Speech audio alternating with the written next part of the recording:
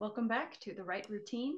I am Aster Joel, the Reluctant Writer's Accomplice, and I'm here to help you today to learn how to dictate your book so you don't have to carve out time specifically for writing. You'll be able to multitask and get your book written even on crazy days. Let's begin. So before we start, I wanted to give you a quick update on my own writing progress. I'm working on my 5th book ever, and I've been dictating this one using a recording device. The 3rd book I wrote, I used Dragon on my computer. It's a dictation software that types out as you're speaking. I didn't use that this time because I have small children, and I use my dictation device. I keep it in my pocket while I'm going on walks. And I have finished a book much faster than I ever thought I would while having 2 kids. So that's why I think this is so useful, and that's where this advice is coming from. So when it comes to dictating a book, there's a few different ways to do it. You can get dictation device on your computer, so you can speak into a microphone and it'll write out the words you're saying. It's a bit different because you need to include the punctuation and the quotation marks, new paragraphs. So when you're writing while using something like Dragon or one of those other dictation softwares, you will say things like, new line. I thought hard about what I wanted to say to him and came up with something that I thought would be preposterous enough to get him to leave me alone, period. New line, open quote. You look like a clown, comma, one with poor posture, period, close quote. New line. So things like that. That was a ridiculous example, but you get my drift, I hope. And it doesn't take very long to learn how to speak like that or how to write like that. So that kind of dictation software can be very useful. What I'm doing now, like I said, is recording on a little device. What I will have to do is go back and listen to it and type it out. But I'm kind of excited about that because as I'm listening to it, I'll be able to change what I said into a new draft. So the act of listening and transcribing on its own will be a new draft of my story. It'll be the 3rd draft. So I'm really excited about that. I don't see that as being a downside, though you might. So that's something to keep in consideration. Writing books through dictation is also fun if you're a children's book author because those are short. And if you're telling a story to your kids or you're on a walk and you think of something, you can turn on your device and come up with the story and finish it before your walk is over or before your time at the park is finished. Being able to record on a device just opens up a lot more options to you, in my opinion, and that's what I've seen through my experience. So, what do you have to do if you're going to start writing a book by dictating it? First off, you need either a device or software. Software is pretty straightforward. You have to have it on your computer. Some of them I think you can have on your phone and just speak into it while you're hiking, but that's, in my opinion, the same as having a device. So I'm going to speak to you as if you have a recording device where you're recording it onto your phone and you're not stuck in front of a computer, all right? First thing you need to do, you need to buy a device. Usually, these little recorder devices have different folders in them. The one I have and how many of them are set up is they have different folders.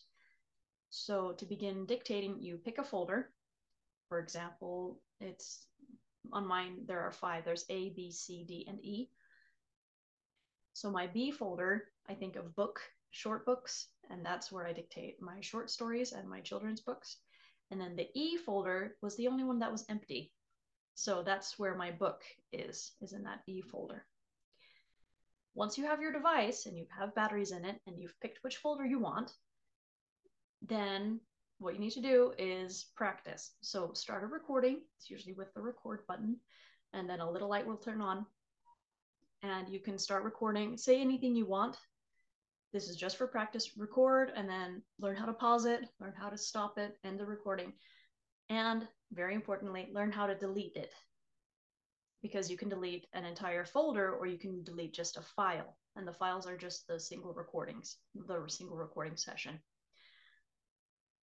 And you don't want to delete your whole book. So that's why it's important to practice. Now that you have your dictation device, you know how to use it, and you've chosen which file to use, you're going to make your first recording in one of the files. You're going to press the record button and say, this is the folder for the book called Handsome Vampires.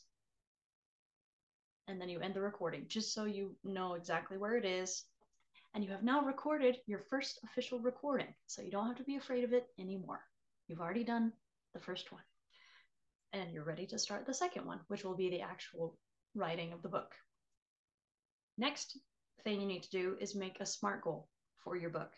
You need to decide where you'll be recording, when you'll be recording, how long you have the goal to record, what book you'll be dictating, and all that fun stuff. And now I have this advice for you. Once you have your SMART goal, you need to choose a dictation shirt.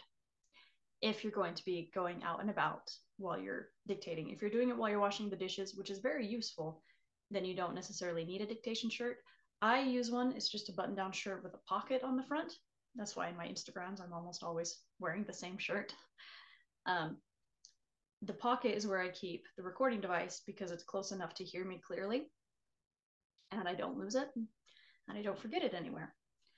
So I suggest if you're going to be on the move while dictating, choose a shirt that has a pocket. It's even better if you have a specific shirt that you use, because it becomes part of a ritual. It's the start of your writing ritual. When you put on your shirt, you grab your dictation device and you go out the door.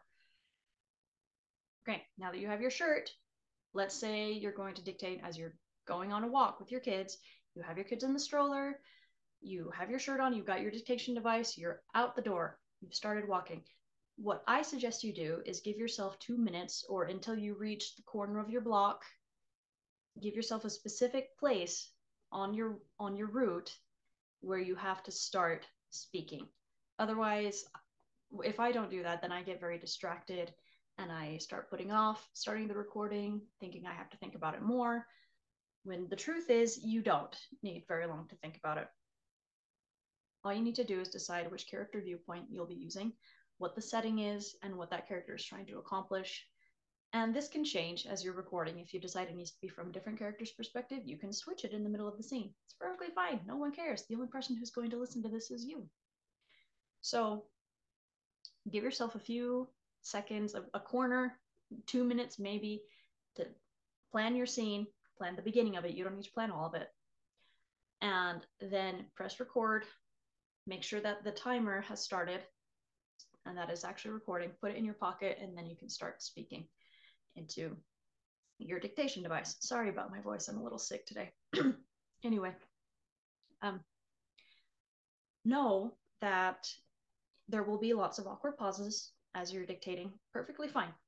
Perfectly normal. As you're typing this out, these pauses will give you time to think of something new and to change the scene as you're typing it out. So pauses aren't a bad thing. Don't feel bad about them. You might have forgotten names. The first draft of the book I'm writing now, I didn't even know the bad guy's name. I would just call him, what's his name? And I've come up with a name now, but as long as you know who you're talking about, you can mess up the names. It's not a big deal. Again, no one else is listening to this. Stuttering, mispronunciation, changing the plan, changing the scene, it's not a big deal. It's okay. Just keep the recorder on, give a brief summary of, oh, I think we should, I take it back. This scene is going to start from character B's perspective instead. And then you pick up where you left off and you just keep going. Perfectly fine. Once you have reached your goal of minutes, or you finish the scene where your walk is over, then you stop the recording, and then it's done, it's finished. Now, before you put it away, you start recording as quick as you can after stopping the actual scene. Start recording again and say, in this last scene, we have character A and character B at the dinner table. They are arguing, and character B just decided to storm off, and he's thinking about getting revenge and writing a letter to what's his name in the next scene. And then end the recording. So the next day, when you have your dictation shirt on, your kids are in the stroller, and you're going out the door, During that 2 minutes, instead of thinking about what scene you need to come up with or listening to the previous day's recording, you just have to listen to that short recording, be it 30 seconds, a minute, 10 seconds, it doesn't matter. And that will help you to remember what you were writing, where you need to pick off from. After you hear that short recording, delete it.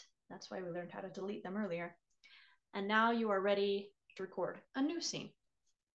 The cycle just repeats and repeats, and it's never ending, and it's extremely productive and awesome.